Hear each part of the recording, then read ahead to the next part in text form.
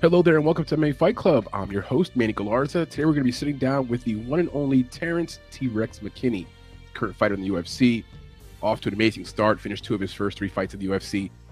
Going to sit down with us today, talk about his background. He's got some stories to tell. Growing up on a military base, his mom was in the military, excellent wrestling background, Division II college wrestler, flirted with the national team, Olympic level type of wrestler. Coming off of a loss in his last fight, but was a good opponent. It was very exciting, and he had his opponent hurt early on in that fight. He's scheduled to fight again coming up in August. So when he joins us here, we're going to jump right into this interview.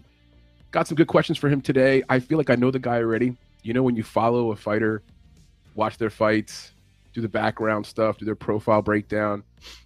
I feel like now I'm at a point where like I know this guy, and I don't know him at all. I want to, I guess, answer a common question I've been asked recently is how do I get interviews with these athletes? Now, granted, I'm not interviewing, I don't know, like let's say, for example, Conor McGregor. We're not interviewing Francis Ngannou, though I do have a lifeline out to Francis Ngannou. A friend of a friend does know him. In any case, how do I get these interviews? It's pretty simple. You know, I'm using social media handles, directly reaching out to the fighters or the representatives. Just polite messages, just polite, simple text of, you know, we want to talk with you. We're a small podcast here. Not many followers. I keep it honest. I don't try to bullshit them. I don't say like I'm calling from ESPN. We need to do an interview with you. No, I don't do any of that stuff. We keep it 100 here.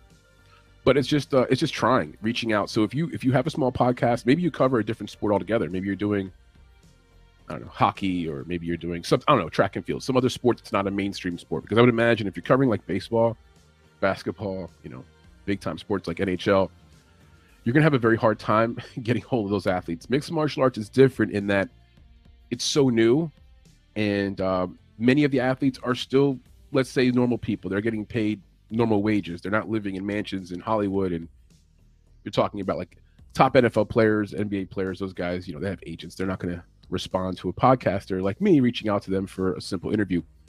But in the context of the fighters I've been able to reach out to, I do want to give like a lot of credit. First of all, to Jamal Hill. Jamal Hill was the first person who, like, first bigger time athlete who said, yeah, I'll give you a chance, and sat down with us. That was awesome.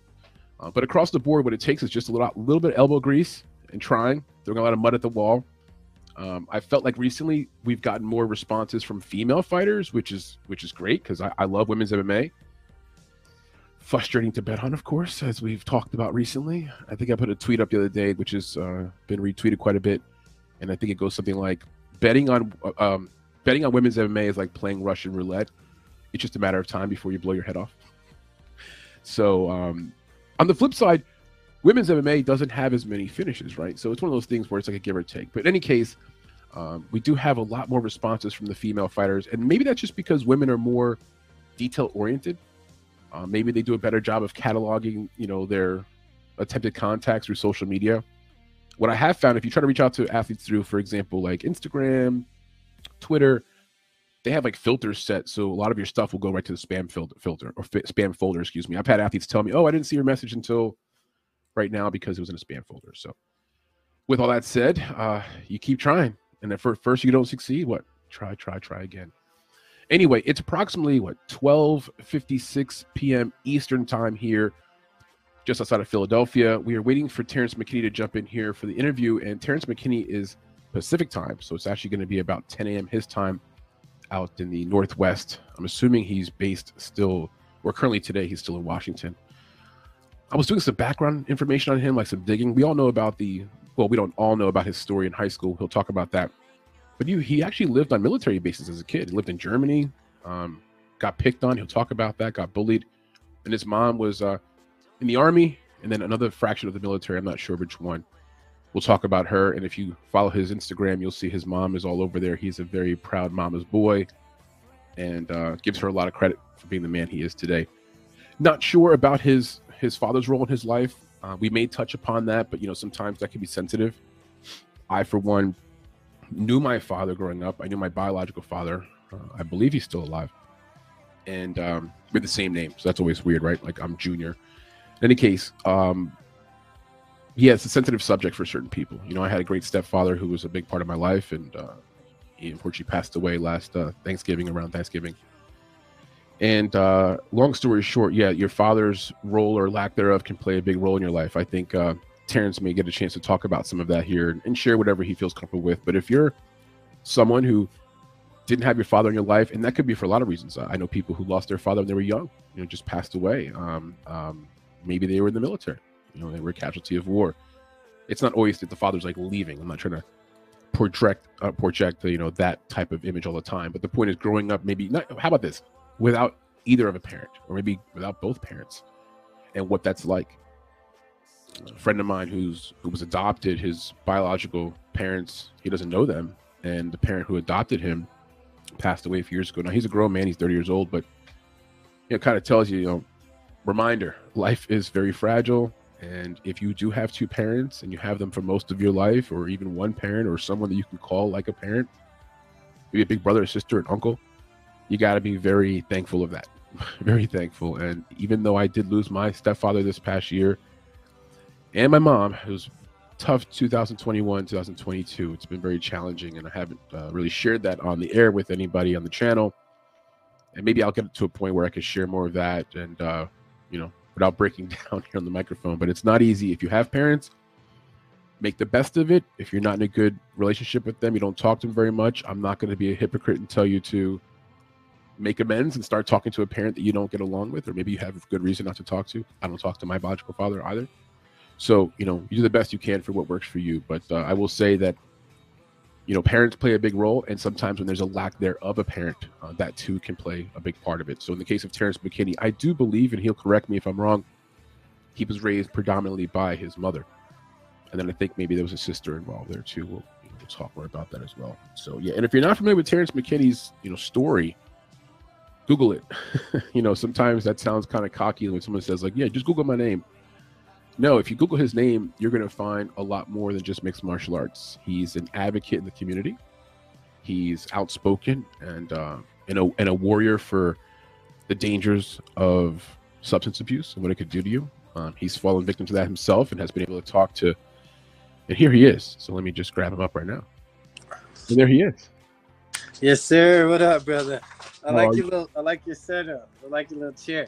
I appreciate you. And I appreciate your time. Okay, so it's 10 a.m. your time, right? Pacific time? Yes, sir. What's on the agenda for today? What's your schedule like today? Today at noon, I'm about to go train. And then I got a 4:45 strength and conditioning. And then I got the team practice tonight at 7 p.m. So is that 3 days for you right now? 3 days? Yes, sir. Okay. Now, are you in camp for your fight coming up in August? Yes, sir. Awesome. Okay, you're from Washington, but looking at your Wikipedia, you lived in Germany, had some experiences there. Your mom's former military, or maybe she former military now? Former? Yeah. Okay.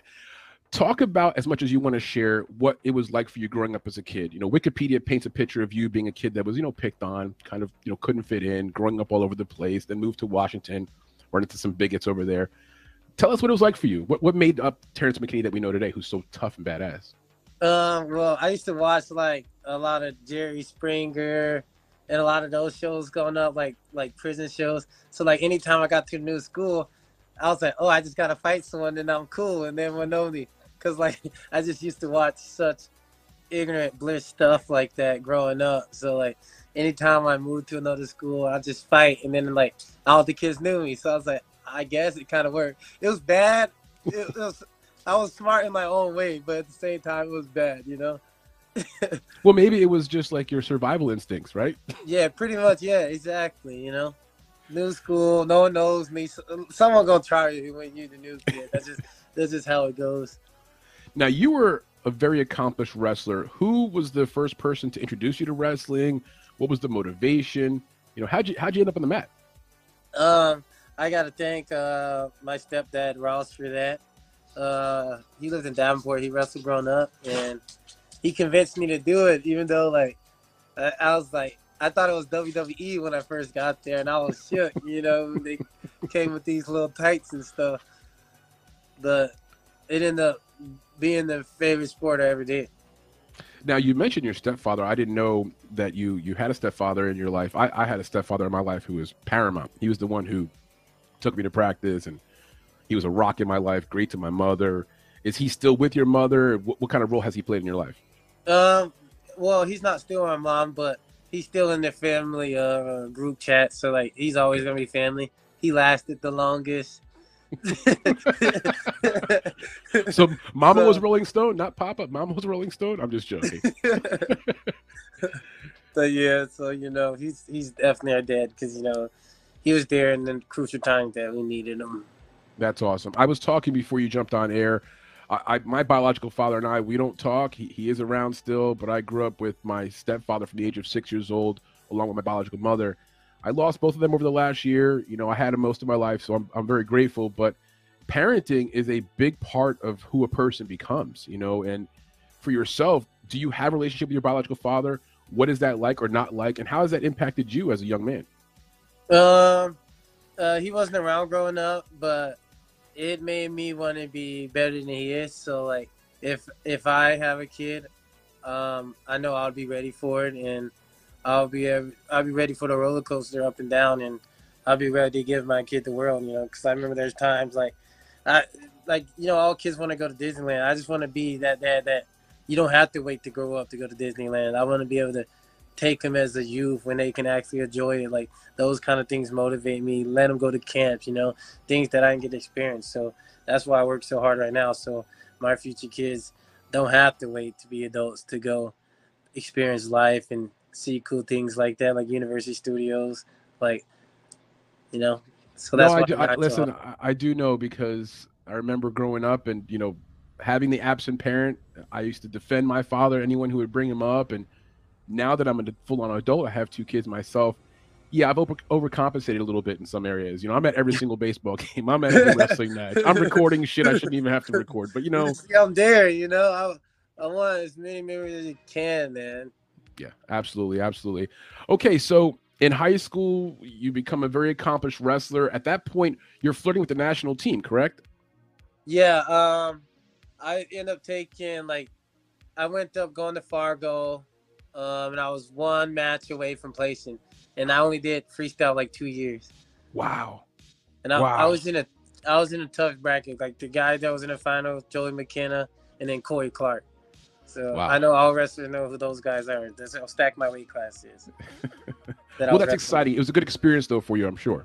Oh yeah. So it made doing the fighting stuff a whole lot easier. So if anyone want to fight out there, make sure you wrestle, because you get in the state championship and you're in those kind of lights.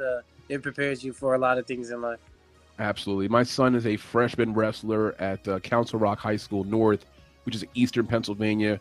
Good wrestling out here, and he wrestled varsity this year at 150 pound ish. So he's a tall kid. He's about 6'1", and he got his ass shaved the entire season because he was wrestling seniors that are full bearded dudes. And my son is 14, turning 15, long like a noodle. But it builds character too, as you know. It's not just fighting, but it builds so much character. You don't realize till you're older how bad them wrestling tournaments be stinking. Listen. Okay, so time out. You now you're talking my world. Like your mother, your people, whoever were helping you to get that, I was stuff. They must really love me, because I did not notice this smell when I was younger. Yeah, dude, they're all day affairs. They're far from home. My wife and I usually fill up the canteens with a little bit of wine or something to get through the day. Like, they're long days, dude. I mean, but I love it. I love it. I love my kids, and this is going to be fast. They'll be in college, and I'll be, one wishing they were home. So, I do make the most of it. I'm sure you will too.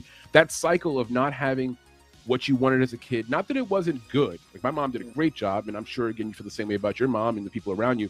But you just want to make it better, right? That's the idea. You want to make some improvements, and then when your kids have kids, they make improvements. Exactly. Yeah.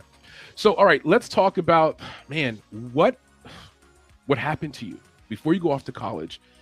You go to a party, some things get off the rails. Most people know about this story, but give us a synopsis of this moment in your life, like a life-changing moment.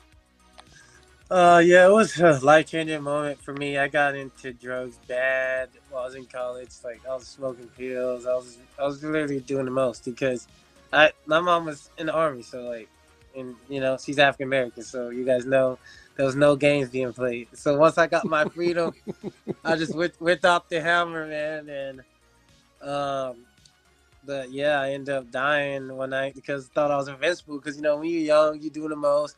You don't you don't fear death. That doesn't scare you compared to it does now because you can understand it better. But I ended up dying twice that night, and that was a huge game changer for me. Jeez. And so you're on the way to the hospital. They bring you back twice. You go through that experience. How has that changed your life? How would you? I mean, obviously it's going to change your life, but what do you see now differently in life that you didn't see before that? Just the things I value versus what I did when I was younger. Yeah. Because people are always trying to be cool for people. At the end of the day, you might never see them again. When Very you leave true. college, you go experience your life. You realize that no one cares. So It's a big let's say like the small pond is like your community. You go to college, it's like it's a lake, and then it becomes an ocean, right? Yeah, good way of putting it. Now, what are you doing with your life now? I know you've done some stuff with the community, law enforcement. What things have you taken part in to make a difference to help other kids maybe not make some of those mistakes that you made?